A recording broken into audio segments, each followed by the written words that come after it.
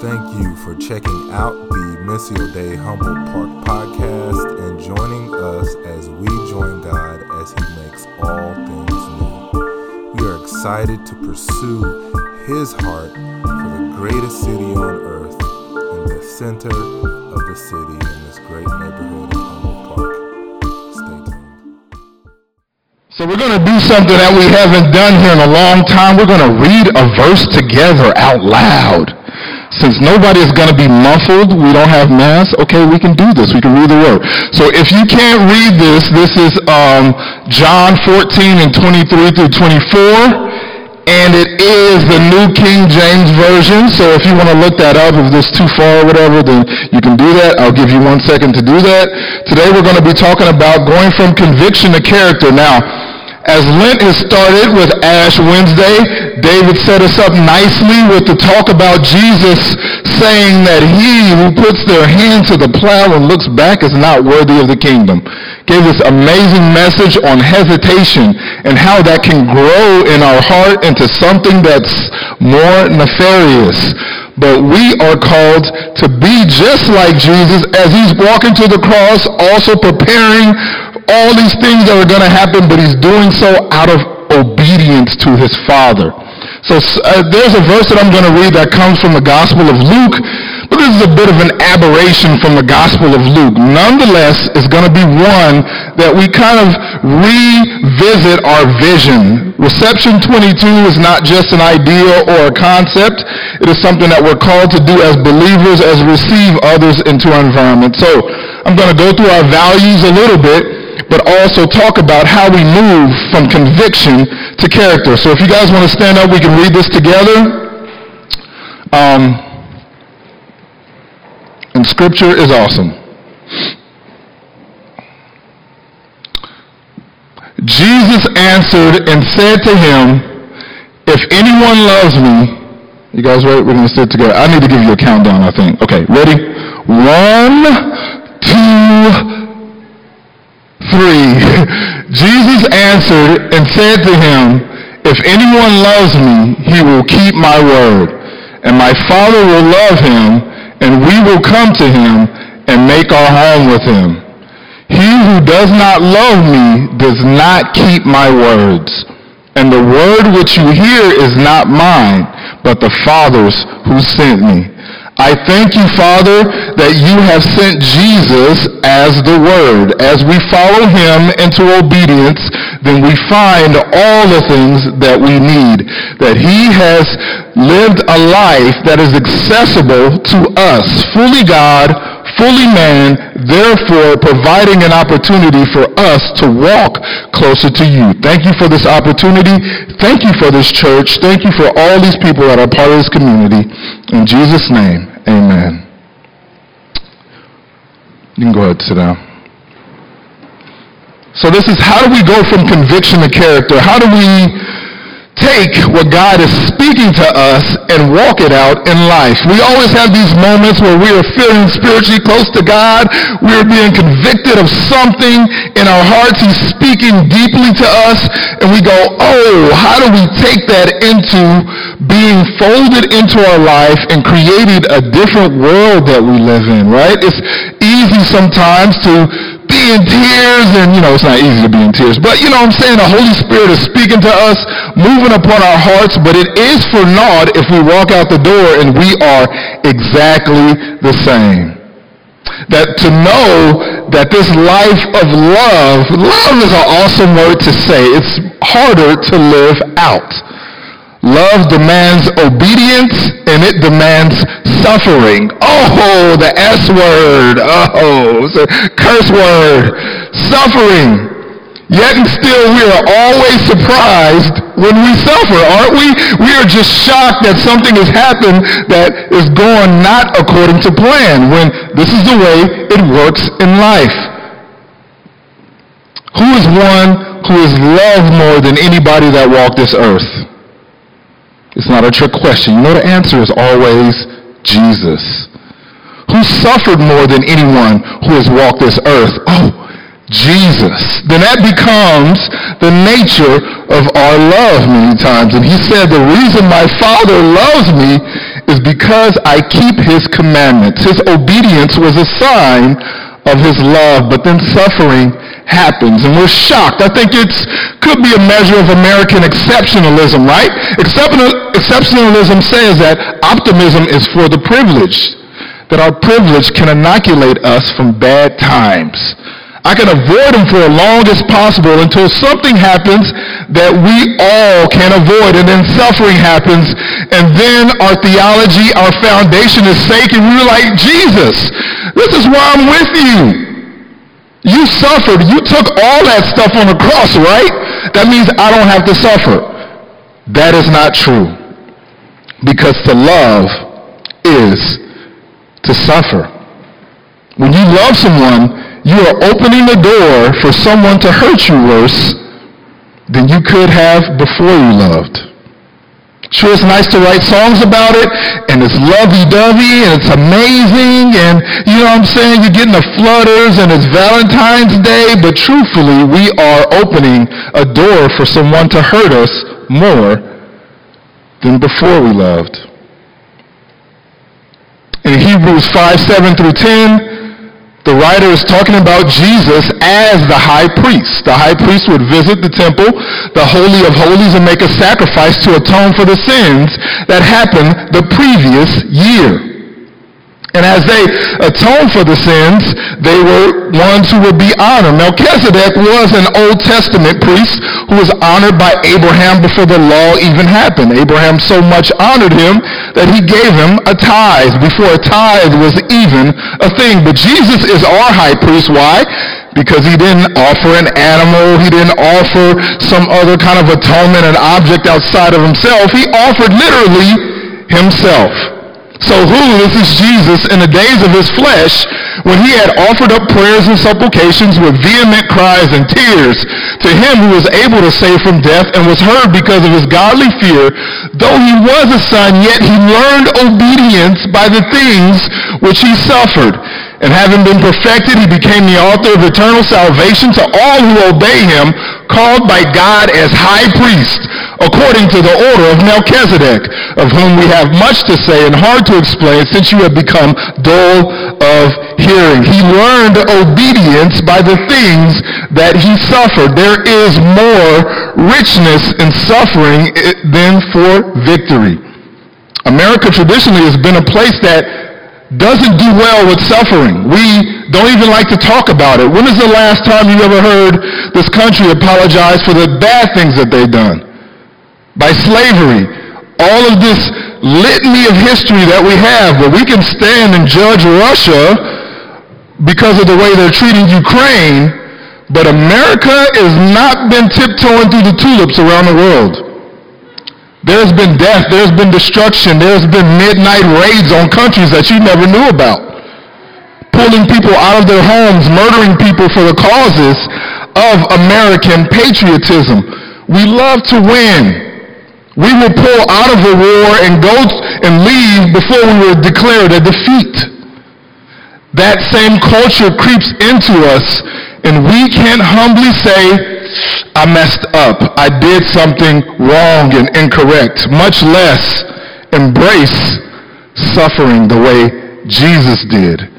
There's a disconnect for us. We love to tout the victorious Jesus. We love to tout Jesus standing and resting on the throne. But love also offers suffering. But there are so many trials that make us stronger in the midst of this life that we live. And it's hard to say, it's hard to tell you this, but afterwards you will feel better even going through these tough things. I believe this is one of the main reasons that people don't obey God. Fear of suffering, right? God is going to tell me something that not only do I not want to do, but it is he's going to call me to suffer. I know it, we just repeat it to ourselves. He's going to call me to suffer. So we never answer God. We never say yes, we never say no, we just say nothing, which is even worse. And this keeps our conviction infantile state, and it never grows into anything else. When I'm talking about conviction, I'm talking about that thing we feel in our hearts. We read something in a word, or God speaks to us, and it pricks us, and we go, ooh, I should make a change in my life. But I know that it will cause me to lay down on things that I would like to do myself. We're afraid of suffering. But you know what the crazy thing is? Conviction cancels out fear. That when we are convicted because God has given us something, there's a boldness that comes in us to do what he said. Jesus was convicted and convinced of the way the Father had sent him to earth. That's why it looked like he walked around fearless, because when God said it, it was done. I love my Father. Why? And I obey his commandments. Jesus said to him, if anyone loves me, he will also keep my word. This is the way that I show my love to my wife. This is the way I show my love to my family. This is the way I show my love to all of you. I keep my word. And this is the way that we show that we love Jesus. When we are hearing, feeling a clear call to action, where do we go with it? We are now convicted. Okay, all right, Lord, what should I do now that I am convicted? Consistent. Our conviction demands consistency. That we are what we do consistently, good or bad, right? To make a fair assessment of going, okay, this is what we do consistently, this is who I am. We can always aspire into other things and inspire that God would give us something else to do, but this is what we do in a consistent way. Everything demands consistency. A plant needs consistent water and sunlight. Children need consistent food, a lot of food, and consistent care and love. A marriage needs a deliberate understanding of loving each other and laying down your life. Nothing of significance grows without consistency, right? Okay, we would desire that this church would grow. That people would come, that we would have an impact on this world that's like, oh, yeah, this is amazing, this is wonderful, here we come. But in the darkness, when nobody is looking, we are creating the character through our consistency of our church. That we are saying, you know what? I'm going to be here ready to go on time, right? I am not here to give anyone shame or guilt, but what I am here to do is to recognize when conviction happens and what to do about it, right? Instead of just letting it sit in a place of, I'll get to it another time, because you become more and more fearless in your conviction when we are obedient to what God is calling us to do. This is not some ploy of manipulation and telling you what you should do. I am saying if God is speaking conviction to you, you must consistently walk it out. Because why? You become a fearless mofo in this world. You know what I'm saying? Can you say that in church? I didn't say the real word, but you become fearless. You're not afraid of laying everything down for one word that God has given you. And then you see it happen. And then you see it come. Instead of just continually putting off, nah, I'm going to put it off, nah, I'm going to put it off, you are weakening your conviction. And then you know what happens? I don't hear God. Nope, I don't hear him. I don't hear him. Because we have determined not to take that conviction into a consistency in this world, to continue to move. All right, everything that we want to change in life demands us to do something, because you know what? It proves to the Lord, who is the ultimate picture of consistency. Sun coming up, spring coming, winter, fall. He's like the ultimate picture of consistency. We look at his creation, we look at his heart and say, oh, This is the pattern I'm supposed to follow in life in faithfulness to the Lord. You speak, I move, I'm obedient, I'm consistent, God. I'm not telling you to be consistent to anything he's not speaking to you, but what I'm saying is be consistent to the things he's speaking to you. You know what happens? You become fearless. You like, oh man, how could Jesus walk to this cross knowing he was gonna suffer? His conviction made him consistent in his steps. Even when he was wavering in the Garden of Gethsemane, he was like, I'm going. I'm doing this. Nothing of significance grows without consistency. You are not what you do occasionally. You are what you do consistently. Good or bad, that is who you are. This is looking full on in the face of that. I meant to. That's fine to have hopes and aspirations, but you are what you do consistently. I love when my kids go, when are we going to eat? And I go, we have fed you every day of your lives. Why are you asking me when you're going to eat, and are you going to eat? Yes, we have consistently fed you your whole life. God has consistently cared for you your whole life, but we still waffle when he asks us to do something. We go, We don't want to consistently follow him the way he has consistently provided for us as Jehovah Jireh. And you know what that consistency produces? Character. What we're known for, who we are, what we can be trusted with. I don't care about whatever flashy things people have, whatever flashy thing churches have. Show me your character. Show me your integrity, what you can be trusted with, what you've continued to do over time. That character that Jesus has created a place for us to live and see what this model was for life. And then lastly, character is personal, culture is organizational, or in a family. Whatever we're convicted of that we do consistently builds character individually and culture collectively. That's our culture. Our culture is, we're going to ease in here at 10. I'm not saying I don't have hopes and aspirations. I'm telling you the reality of our life without, as much as I can, without guilt or without whatever.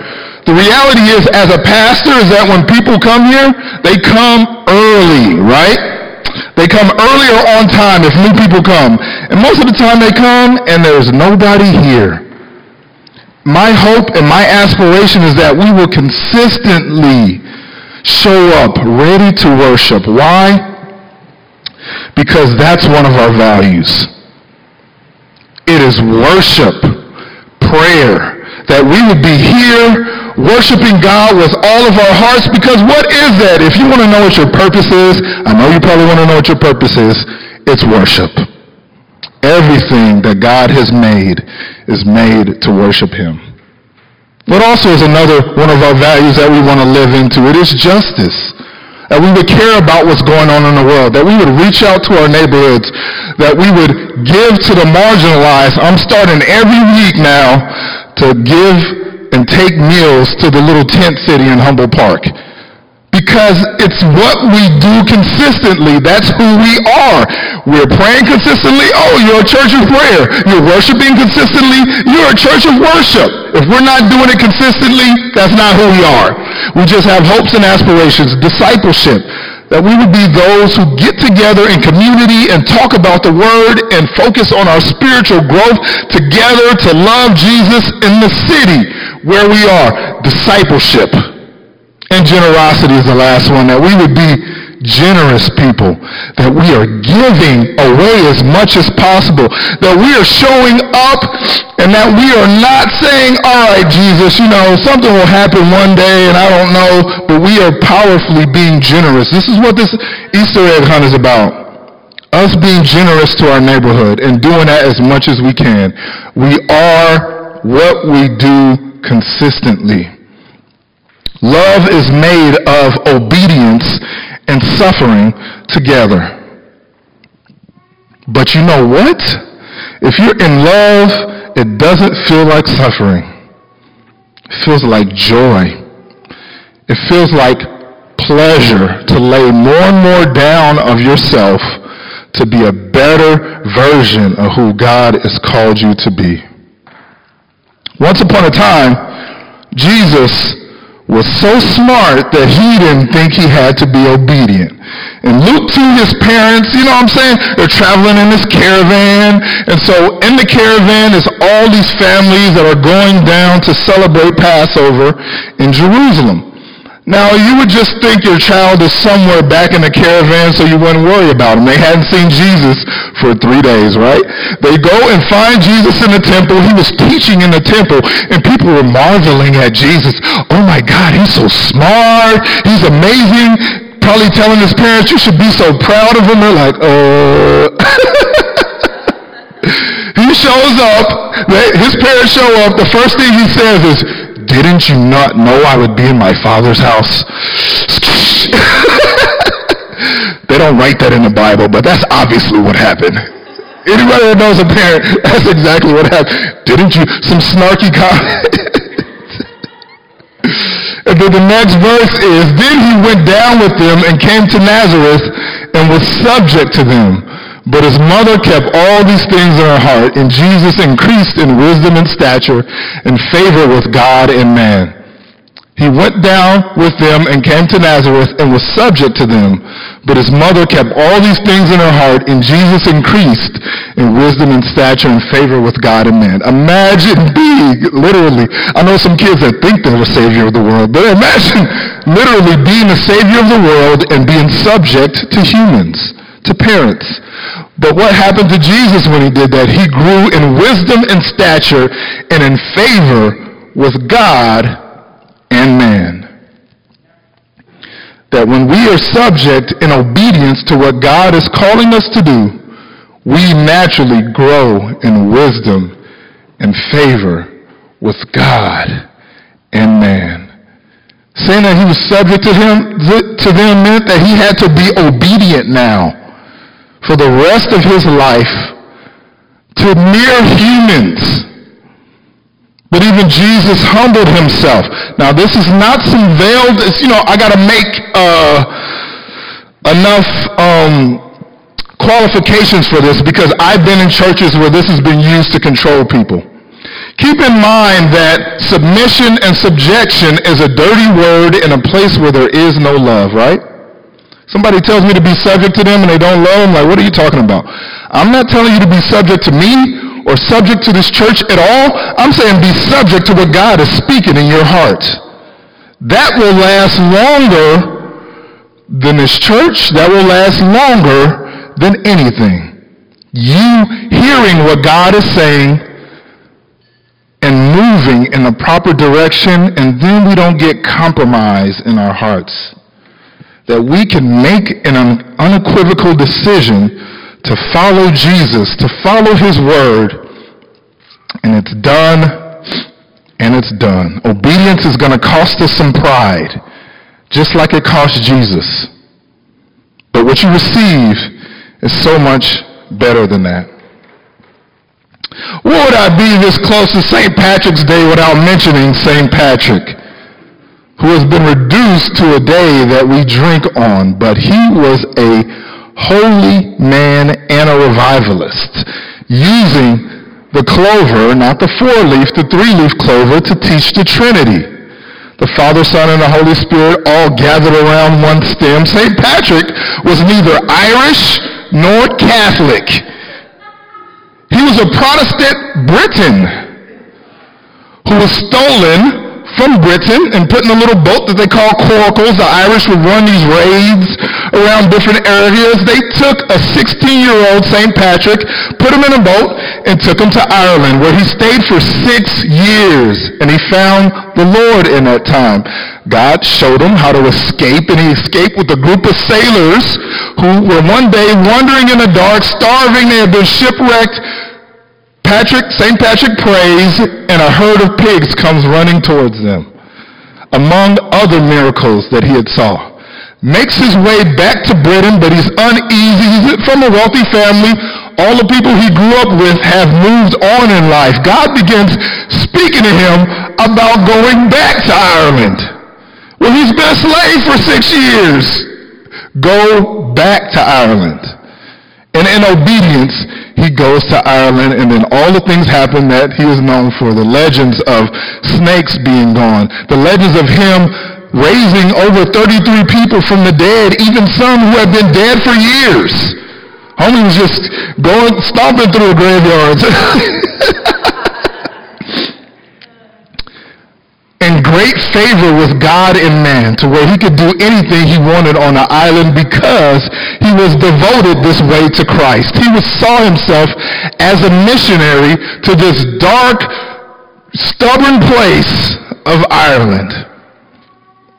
But in that obedience to the Lord, in that conviction, it caused him to move consistently back to the place that caused him the most suffering.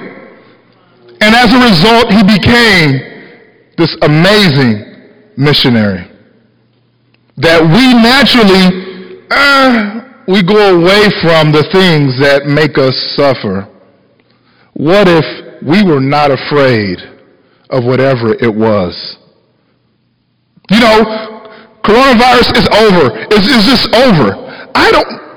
We are supposed to go towards the things that everyone is running from. Why? Because he that is in me is more powerful than he that is in the world. In obedience, when I walk with conviction, in my consistency, I will see character and culture change and shift. So to honor him on his feast day, they said, you know what? You can drink. Even though it's Lent, you can drink. That's where the drinking comes from. Now it's become all about drinking. But it was supposed to be a break in Lent to honor St. Patrick. This man who walked with Jesus on a dark island and saw him change the world. What is our conviction really if it doesn't take us beyond our comfort? It's just a thought. It's a shower thought. You know what I'm saying? I'm gonna do this great thing. It's like, it has to take us beyond comfort, as is all love should. It is not love if it doesn't take us beyond comfort. It is something we are making up to be obedient to ourselves, to make ourselves feel better. Is it really faith if it doesn't cause us to go beyond comfort? Obedience to something that is your idea is less than ideal. That's an understatement, you know. We want it to come from the King of Kings and the Holy of Holies. There's a whole book full of ways to walk in this world. And obedience, as well as suffering, is a characteristic of love, right? You are providing, you are being obedient to what God has called you to do consistently. Jesus in Gethsemane wrestling with God is still obedient to the fact that he needed to go to the cross. That they go together. That our privilege allows us to avoid suffering for a long time. And then it comes and we're shocked and surprised. People have been suffering forever. Us as believers, we should lean into it a different way. Because when you learn to move in conviction, you don't care about suffering. What you care about is not showing Jesus you love him. You don't care about suffering. You're just like, I want you to know how much I love you. And apparently, if I love you, I obey you, which means I listen to my convictions, let it go into consistency, and create a different character in me. And together, we create another culture. We love to talk about Daniel in the lion's den, you know what I'm saying? And it was amazing. God shut up the mouth of the lions. That was a miracle built literally on consistency, on him praying 3 times a day and opening up his windows and turning towards Jerusalem and praying. Like, that's sick. That's something that changes the world. And people are going to talk about forever. How did that happen? Boom. Right on time every day. And what's great and amazing is that, you know what? Let's say Tuesday you missed the mark, right? You got the next day to try again. Oh, it didn't work this time. You know, I wanted to read my Bible. I wanted to like really reach out to that other person. It didn't work. You got another day, and every day his mercies are new. Every day you get a chance to try again. But until we interject consistency into our lives, then we cannot begin to grow into the excellence that God has called us to grow into. I'm not an expert on a lot of things. Real estate, you know what I'm saying? On banking, we can go down the list. I'm not equipped to give advice on a lot of things people ask me on advice for. But what I am equipped to give you advice on is how do you grow next to God and next to Jesus consistently in your life. Give yourself a clean slate every day and say, all right, tomorrow's going to be better. All right, then tomorrow's going to be better. Then tomorrow's going to be better. And before you know, you have built something with consistency that cannot come by the things we do only occasionally. You guys want to stand up?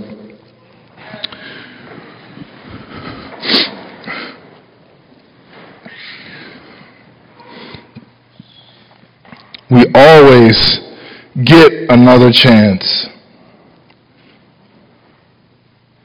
And we can be those who are convicted beyond our comfort as we step and walk into it. You know, I'm struggling with this, I can't figure out my finances. I'm having a hard time with that. I don't know what's going on. Like I said, I can, point you in the direction of some good budgeting apps, that sort of thing. But I do know that when we act like God, good things happen. When we act like Jesus, good things happen. He's loving, compassionate, and generous in every single way, and has called us into this place. That conviction to us would feel like an invitation. That God would go, here's an invitation into my heart. Here's an invitation into the goodness that I have for you. And we, as Missio Dei Humboldt Park, would take our water and take our sunshine and water that seed as best as we can so that God can open up abundance. Put your hand on your heart. Father, I thank you that you have given us so much love, and that Jesus has shown us the way by being obedient, even obedience unto death on the cross. And as such, showing us a way to be just like him. Let our conviction move us into action and to consistency, God. Let our conviction be one that moves us from comfort, because we know that discomfort is the way really into love. Now, this is not some kind of a holiday or Hallmark holiday, but it is the reason that you died for us on the cross, because you loved us so much.